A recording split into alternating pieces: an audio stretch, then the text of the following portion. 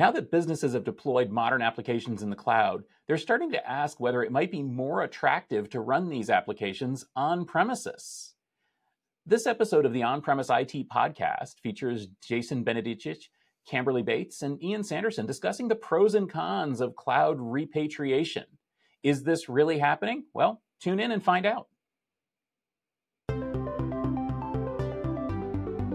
Welcome to the On-Premise IT podcast, the only show that dares to be both on topic or on premise, and sometimes even on premises, on location. Each time we meet, we bring together a group of IT luminaries to discuss a single premise, and this episode focuses on the question of cloud repatriation. We've certainly heard a lot of people talking about how expensive things are in the cloud and FinOps and optimizing costs and the need to get things back on site, as well as a lot of technologies that would allow you to run modern applications on premises. Is that really true? Is that really going to be something that happens? That's the topic that we're going to be discussing today on premise. Before we meet, let's meet who's on the podcast today. Hi, Stephen. Thanks for having me. Jason Benedicich. I'm an independent consultant based out of the UK, and you can catch me on Twitter usually or LinkedIn at JA_Benedicich. Hi, it's Camberly Bates. I am now a partner in crime, I guess, with Stephen Foskett. He's joined the Futurum Group. Some of you guys know me from Evaluator Group. We're now part of the Futurum Group, and I run the data side of the business over here as an analyst firm. And I'm out of Boulder, Colorado, which is bright and sunshiny today. Hey, thanks for having me, Stephen. So I am Ian Sanderson, based in the UK. I work for 1111 Systems as a product manager. And I'm not going to give out my Twitter username. Just search my name because it's something silly I made up many, many years ago. But you can find me blogging at www.snurf.co.uk. And I am Stephen Foskett. I am the organizer of these here Tech Field Day events and the publisher of Gestalt IT. And you can find me here on premise every week, except for the weeks that it's Tom. So this all came from a discussion among the Tech Field Day delegates. We were talking a bit about some of the pitches that we've been receiving relating to building on-premises cloud infrastructure and how valuable and cost-effective and efficient it would be to bring applications back on-prem instead of having to pay cloud service providers. I guess to kick things off, I think I'll start with you, Jason, since I know you were part of that conversation. Talk to us a little bit about what is the argument for and against cloud repatriation? Yeah, thanks, Stephen. The parts of the conversation stemmed from the recent news articles and blog posts from 37 Signals, I think it is, the company that produced Hey and some of the other things. And they've been making a lot of noise, and we started to talk about it as to, okay, they've had a good experience, they're making good savings, but they're a big company with a lot of software developers.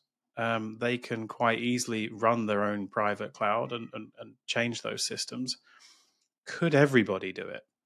And so some of the arguments on the kind of for side is that since the cloud came about, we've seen a lot of step change in on-premises compute, right? So we have gone from, average systems of 4 cores up to systems with 64 cores. So you've got density, you've got a higher power, you've got more memory in systems, you've got more storage. So you could pack a lot of compute into a small space and a small cost. The private cloud software and systems have evolved a lot. So we're not stuck in the days of when you really only had one option back in the real days, and that was a kind of a roll your own OpenStack type cloud. But there's a lot more off-the-shelf products for running clouds. Kubernetes and containers have come a long way. So the skill ramp up needed to build and run your own sort of modern application stack is lessened. I don't think it's completely removed. It's not as easy as virtualization is. But there's a lower barrier to entry. There's a cheaper, more dense hardware aspect. And those kind of come together to say, well, maybe you can do it. But on the other side, you don't get the same agility, right? So you don't get the speed and iteration of the cloud that you get with the cloud services. So they can work on new features far quicker than any individual company can, or any of the on-prem solutions. You don't get the burstability, and you don't get kind of the elasticity and the scaling elements. If I've got to put an order in for some new hardware, it could take 6 weeks, maybe 6 months, depending on supply chain. So you kind of don't have that. So that's kind of where the conversation was, and I'd love to hear some more thoughts from others on that. Love to talk. This is an interesting topic, and the podcast that I'm part of, Infrastructure Matters, which is kind of similar to this one, on-premise IT. We've started that conversation based upon those posts as well from him, the CTO there, and one of the owners at 37 Signals. The thing that I go back to, and this was that when I was doing, and I'm doing some work right now on kind of the CIO initiatives for this 2024 work. As we went into 2024, a lot of people, there's these organizations, the very large enterprises, definitely concerned about cost. As we were going in here, we were thinking there's going to be a significant recession, all those sorts of things if you looked at the noise there. So there was this effort at the beginning of the year, and still is going on, for cost management. And what we anticipated happening, what did happen, is a recalculation or a revalidation about where I should place a workload and why. And so that workload rationalization, how I operate, where I operate, has been going on as they're looking at the apps they have.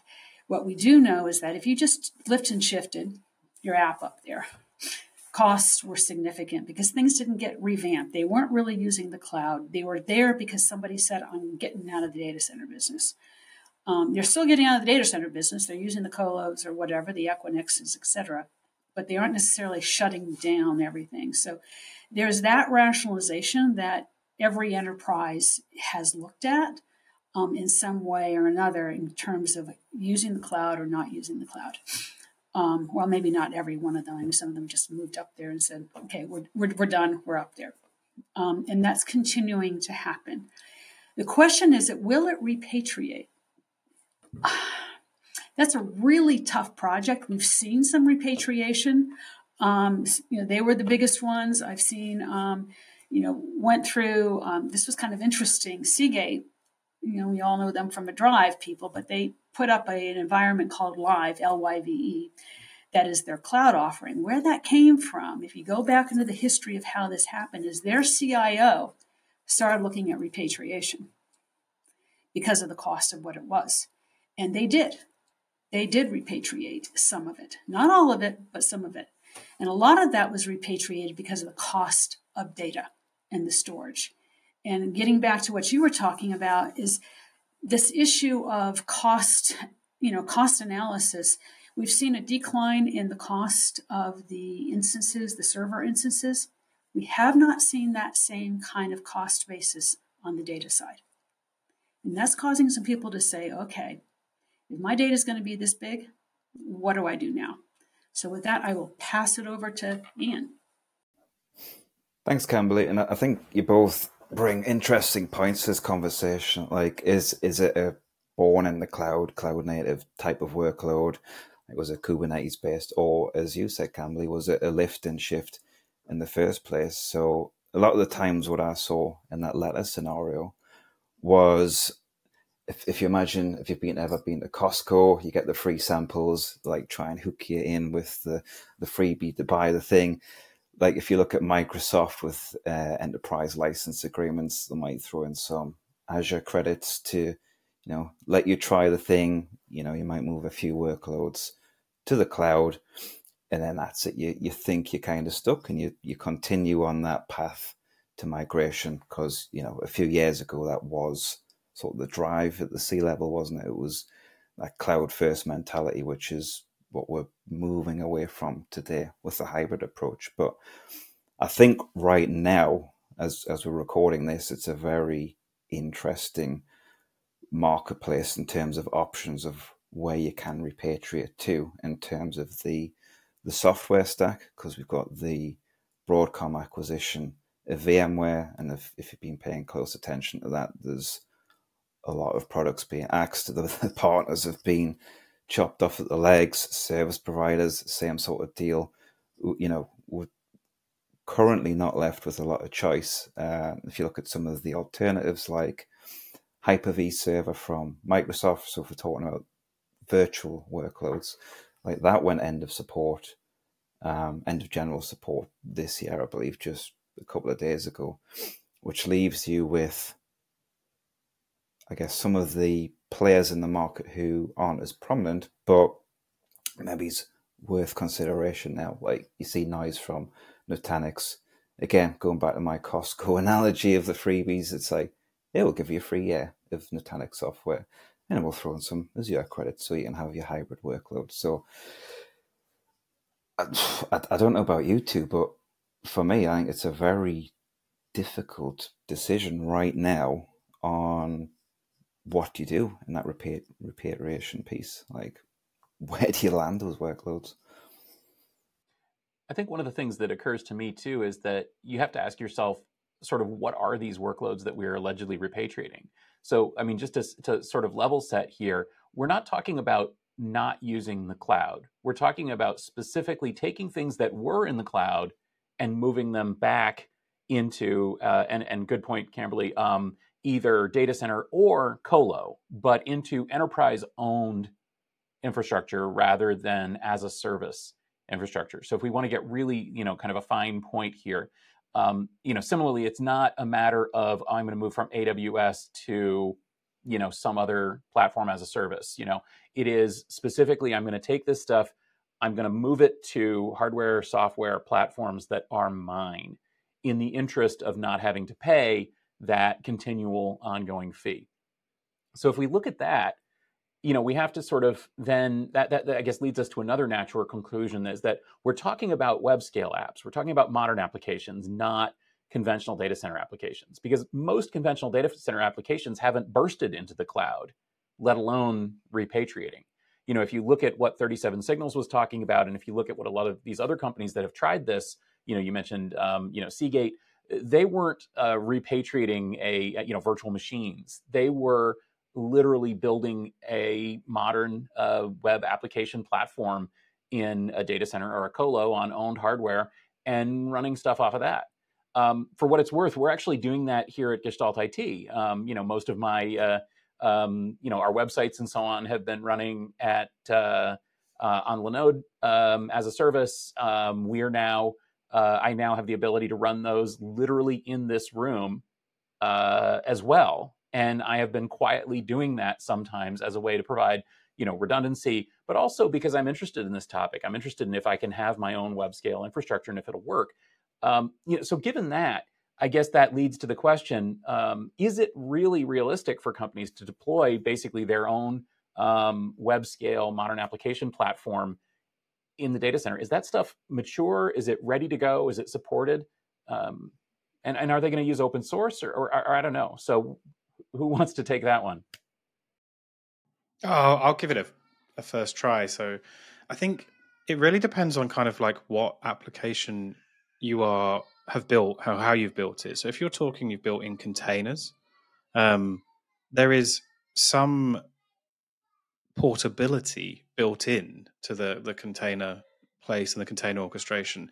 If you've gone for things like functions, you've got some level of abstraction that you may not have the same level of portability with. Like, so Lambda functions, while they're kind of serverless stuff, there's some level of interoperability, but there are not a huge number of serverless platforms out there that are kind of mainstream. I know friend of the delegates, Alex Ellis, has worked on OpenFAS, and there are a few others, but there's not a huge amount of the serverless stuff. WASM is WebAssembly, for those that aren't familiar, is taking off, but again, it's not kind of the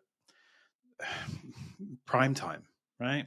So if you can work in containers and you can run a container orchestration platform, I think you've got a possibility of being able to move. So a lot of the services that you might have used, so let's say you built Node.js Express type JavaScript web apps, React front ends, things like that. You probably used RDS for your back end if you're in AWS or something similar. You've probably used some load balancers, and the cloud features that you're using are quite they're quite portable. So you could replace a cloud load balancer with Nginx. You can replace RDS with a local Postgres database. You can take your container and it can be portable. You can replace a message bus or other event streaming with Kafka's running locally, those sorts of things. So you've got a level of replaceability of the components that you are using into a local platform.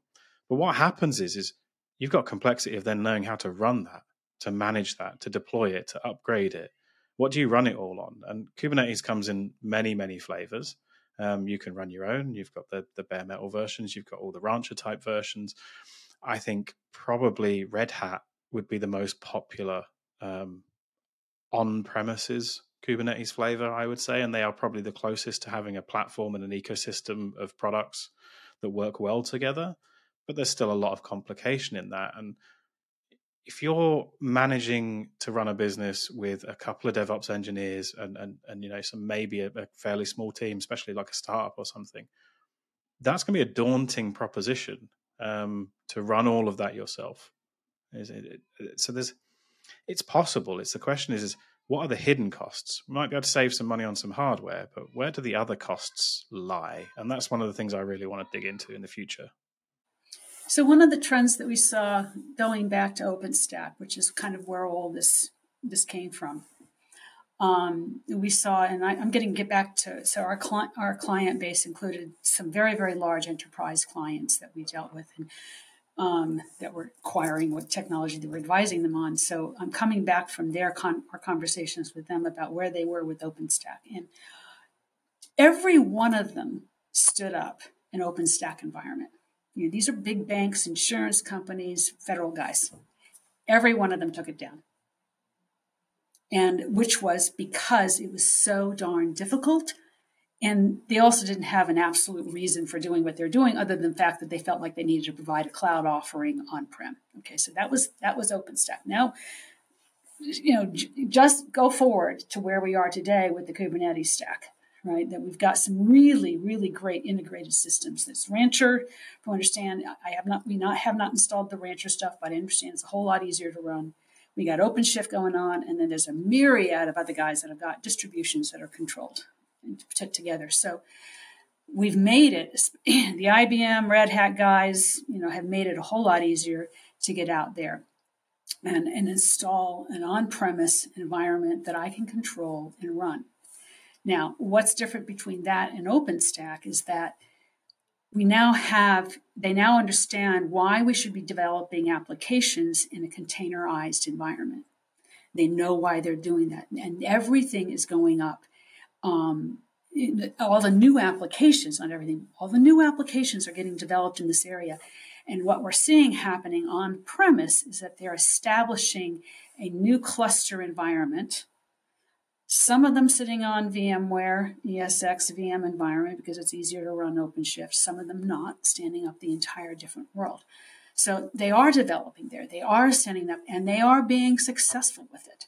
So, that's not moving it back on premise, but it's kind of tying into the question is, can they run it themselves? And the answer is yes, we're seeing them running it itself, and with very, very large clusters. I'll jump in. I've got a question on that because, again, to both of your points, Jason and Camberley, it sounds to me like there's a bit of an inflection point where you'd actually even start to consider this repatriation point. So I think you've got more experience in this topic than me. So within the industry, I've heard big player names there, and they've done so and moved successfully, save some cash. I mean, is there a typical size of organization where you see this kind of thought even cropping into the C-levels minds? Should we move back to on-prem? Real big years on me. I think I'm older than everybody in this group here. I've been through the outsourcing. What we went through with EDS and those kind of guys. That was the 90s. that we went through there. Outsourcing then became unpopular. We went back. And part of that is because when you look at the financial analysis of this, you can lease a car, but if you're going to own a car for more than 3 years, 7 years, your total cost of that ownership is a whole lot less than renting. That's why we own houses. That's why we own some of our own things, is that reason. And I think that is part of the equation that's going into saying, look under the covers and figure out what we want to do. But it also goes back to what Jason was saying, is that agility stuff, that is really significant, especially how fast this world is moving. It's interesting that you bring up the question of leasing, because fundamentally that's sort of what's going on here. The reason that people lease things are financial reasons, but really operational reasons and managerial reasons. And I think that can get lost here. I think that sometimes the huge numbers we talk about when we talk about running applications in the cloud can blind us to the fact that we were spending huge amounts of money on premises infrastructure in data centers as well. That was literally the entire industry that you and I have been in and analyzing here, Kimberly, for years. It was a massive industry that has shrunk somewhat because of the cloud. But I think that if you look apples to apples, you may find that whether it's leasing a car, whether it's leasing your infrastructure, it depends there. But also there are other reasons to do it as well, too. Certainly the bursting in the cloud is a big reason, but maybe you can afford to deploy extraneous resources so that you don't have to worry about that on-prem. That could work. There could also be other reasons that a business might want OpEx instead of CapEx. We've certainly been hearing that from cloud providers. But it's interesting that you bring up OpenShift specifically, because I wanted to kind of jump back to that a little bit. One of the things that I hear a lot of people saying that they love OpenShift, and that OpenShift is basically the magic tool that lets big enterprises have a supported on-prem cloud. In other words, the product is good enough, and more importantly, the support is good enough that they're able to think about actually doing this, as opposed to, as you mentioned, the OpenStack world, where it was really, are you going to build it? Are you going to support it? Who's going to run that thing? And I feel like there's a little bit of that too when you start talking about running your own Kubernetes environment or something without something like OpenShift, because there's a lot of components, there's a lot of names, there's a lot of words out there. Platform engineering is not easy. Do you guys concur about OpenShift? Is that something that you've heard that enterprises feel like it's good enough to run their own cloud? Yeah, let me jump in. The vast majority of on-premises deployments that I have seen in this space and it counted have been with OpenShift. And I did some work a couple of years ago now for GigaOM on managed Kubernetes, and the OpenShift deployment model and the OpenShift sort of blueprint model, and the fact that there are a number of kind of products in their portfolio that work well together. So they've got their OpenShift container platform, OpenShift virtualization. You've got they've got some application and orchestration tools. They've got security tools. It reminds me very much of the early days of VMware, where you didn't just have virtualization, you had a management console, you had a security solution, you had the Horizon desktop applications and things like that, right? They kind of built an ecosystem, and they've got a lot of partners as well. And Red Hat are doing a good job of partnering with things like backup providers for container orchestration and storage integrations to the kind of the big storage vendors. It's a similar thing. They're building that ecosystem. They're building that platform of tools that work well together. And one of the things that I, in the early days, kind of said to them was, it's still quite a lot of components and hard to run, but they've really, really turned around on that and started to create these blueprints. Like, if you want to do this here, this is what you need. You can do it A, B, C. This is our best practices. This is how we think you should do it. And they've started to put these blueprints together for deployment and for running different applications and different ways. And that makes it a lot easier to get started. And I think that's one of the things that will kind of change this mentality of, can I run a cloud or not? Because the OpenStack days, you needed developers, because any change you wanted to make was some kind of recompilation, recompiling the software back, putting fixes back upstream. It turned people off, and there was probably only a few thousand people worldwide that could do it, and everyone was fighting for the resource. But when you look at OpenShift, you've probably got a situation very similar to the early days of virtualization, where anyone can start to pick it up, and a lot of people will. And I will put a plug in for CNCF and KubeCon. They have been carrying this flag for quite some time, and I did put up some notes after the last KubeCon that was in November, and basically saying, we have crossed over the chasm. We've gotten to the point that this environment is core and part of the IT environment, and is now just a matter of development of these new applications that are rolling on. So I just it's an exciting time to be in, especially since we are also the other piece of this container environment. It is the basis layer for this new area we're going into, that is the AI area. So that's going to add another explosion to it over this next 12 months, 24 months. So back to the premise then, if this is true, if this is the case, that there are products, projects, applications, methods that enterprises can repatriate applications, that brings us back to the premise. Is it real this time? Is it really happening? Are enterprises really doing this? Or is this still an unusual outlier? Ian, let's start with you. Have you heard of people repatriating cloud applications, and how's it working? Yeah, I mean, well, I guess I know we're talking more about the container workloads and stuff, but if think more about the traditional data center workloads, absolutely. But I mean, if you go out and look on the internet, look at Forbes articles, things like that, people are saying you're doing it. It's a thing at school, isn't it? You say you're doing it, but are you actually doing it? I don't know. I think there's a place for it, especially now, as you say, OpenShift's a bit more mature and moving back on premises.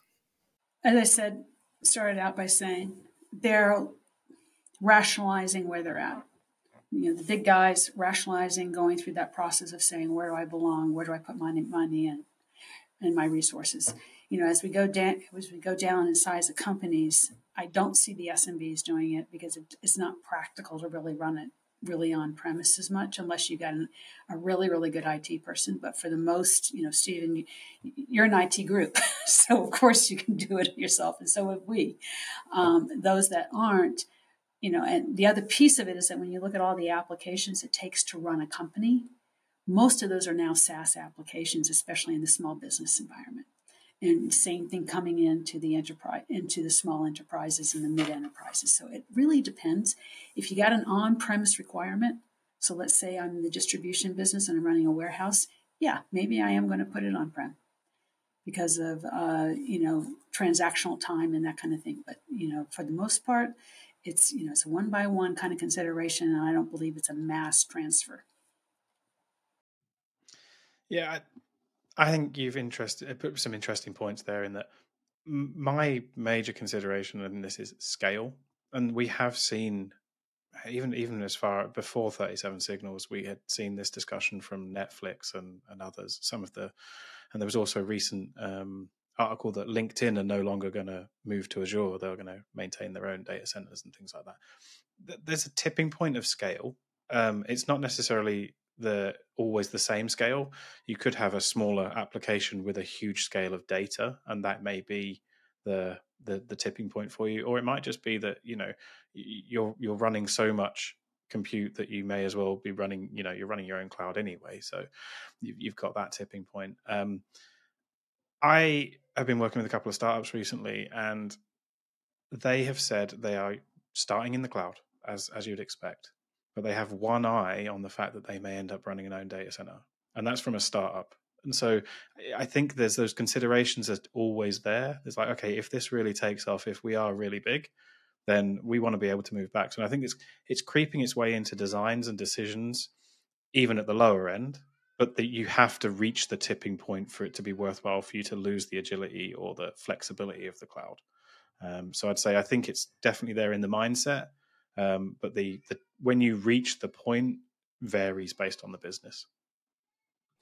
Yeah, that's a real good point, Jason, because many of the examples of repatriation that I've heard are, as you said, not a wholesale, quit the cloud kind of migration. It's more like what Kimberly brought up initially, which is we have this one application component. Maybe it's storage. Storage is a good one because storage is very expensive. And if we could deploy part of that on-prem, then we could save a bunch of money because it makes a big impact because it is such a large cost component. And similarly, we are seeing people making smarter decisions, as Kimberly brought up as well, about AI applications, for example. Maybe you train in the cloud and then run on-prem, something like that. I think that people are getting a lot sharper and a lot smarter and starting to realize that there are more options out there, and also that it's not an either-or decision. It's a matter of making the right decision at the time for whatever it is that you're trying to do. And I guess that's the answer, right? Yes, people are repatriating applications, modern applications, on-prem or on owned hardware, but they're certainly not, as you say, Jason, making a mass migration about it. And as Ian noticed, it's not something that you're seeing everywhere. It's something that you're hearing about happening where it makes sense. So I guess that's the answer. So thank you so much for joining us for this on-premise IT episode. It's great to have you here. Kimberly, we will see you at Cloud Field Day next week. Everybody who's listening can tune in at techfieldday.com. It's great to have you there. Ian, Jason, love to see you again at a future Field Day event, cloud, AI, data platforms, something like that. Before we go, though, let me give you all a chance to tell us a little bit more about where can we continue this conversation with each of you. So let's go, Ian, Kimberly, and Jason. Yeah, sure. I guess the main place I hang out these days is on LinkedIn. So if we're connected, hit me up. If not, just find me on LinkedIn. We can have a chat. Messages are always open. Happy to do so. And you can find me on LinkedIn. That is kind of where I reside. But the other thing I'm going to put a plug in for, Stephen, is that we are hosting a class April 16th and 17th in lovely Boulder, Colorado, on all this information management strategy kind of things. So if you want to know more about that, we're covering everything from cloud to AI to data protection, I think, which is one of Ian's expertise areas as well. Yeah, and I can generally be found on LinkedIn for most of the business type things of Jason Benedicic. But I'm still on X and some of the other platforms, generally all the same sort of thing, J.A. Benedicic. And hope to revive my blog, thedatacenter.brit.co.uk, later this year. I've not written for a while, been a busy couple of years, but it's high on the list of priorities to get some of my stories back out there. Excellent. I look forward to that, Jason. And I look forward to seeing you all at events this year. We've got KubeCon coming up, as was mentioned here on this discussion, as well as many, many other events that are happening. So keep an eye out for that, and we'll see you there. If you enjoyed this discussion, please do give us a subscription. You won't want to miss an episode. We've been publishing the On-Premise IT podcast every week, except holiday weeks, for years. Maybe there are hundreds of episodes out there. Also, while you're at it, give us a rating and a review in your favorite podcast application. You'll find us in all of them. And we would love to hear from you, too. Maybe shoot us a message on social media. You can find me at sfoskett on most social media networks, including the X Twitter, as well as my favorite Mastodon. And I would love to see you there or on LinkedIn. This podcast is brought to you by Gestalt IT, part of the Futurum Group, your home for IT coverage from across the enterprise. But for show notes and more episodes, just head over to gestaltit.com/podcast. Thanks for listening, and we will catch you next week.